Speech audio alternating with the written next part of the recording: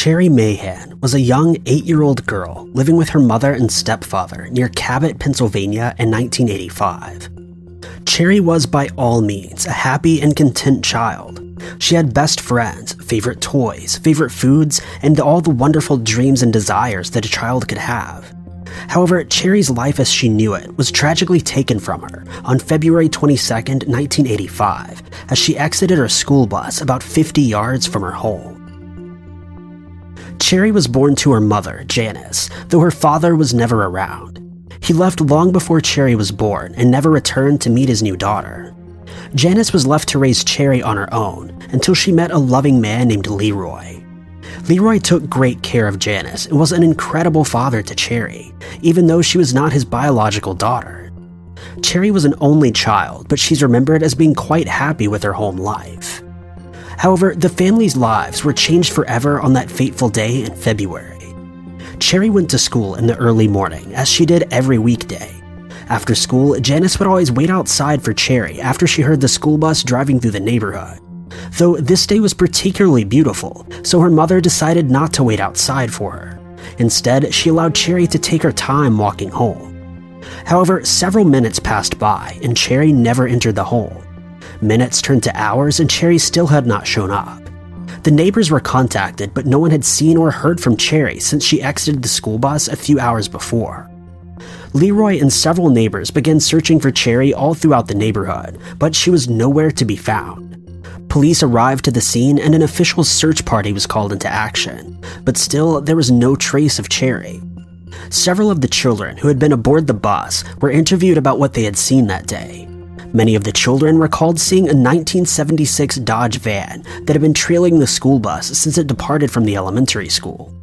The children each recalled that the van had a mountain ski scene painted on the side of it.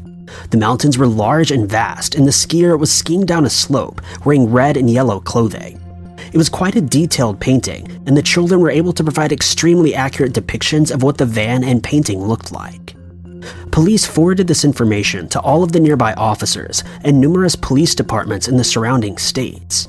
Over 1,000 vans were searched, yet investigators found no vans that had a ski scene painted on the side, and no vans that showed any sign of a young Cherry. According to the children on the bus, as the bus stopped in the neighborhood, the van pulled up directly behind and stopped as well. Cherry's home was just a short distance behind the bus, so she would have been forced to walk past the van in order to reach her home. Numerous children's footprints were found in the snow that day as they exited the bus, but none of these footprints led to Cherry's house. This information seems to indicate the obvious, that Cherry was snatched up as she walked past the van, in broad daylight, with dozens of child and adult witnesses around. After the local police force had exhausted all of the evidence and possible leads, the case was forwarded to the FBI for review. The FBI conducted an extremely thorough investigation, but found virtually no additional evidence, at least none that would lead to Cherry's rescue. It was noted that not a single shred of evidence was left behind at the crime scene, and there were no signs of a struggle. This has led one of the lead investigators on the case to believe that Cherry most likely knew her kidnapper personally and placed a great deal of trust in him. After her disappearance, local businesses gathered together $39,000 as a reward for any information that may lead to Cherry's rescue. There were no takers for this reward. An additional $10,000 was added, but still no evidence of Cherry was ever found. The young girl's photo was one of the first in the US to be featured on packaged foods, and Cherry's face quickly became noticeable nationwide. Her photo was plastered on milk cartons, spaghetti packages, and other food products. Her photo was placed inside of telephone books and utility bill envelopes, but there were absolutely no leads that led to a breakthrough. Cherry's mother refused to give up hope, though, as she stated that she left her front door unlocked every single night in hopes that she would one day return home. But that day never came. Cherry was officially declared deceased in 1998, though her body or any evidence of her has yet to be found. The reward money that was offered for information on her disappearance was eventually donated to the National Center of Missing and Exploited Children.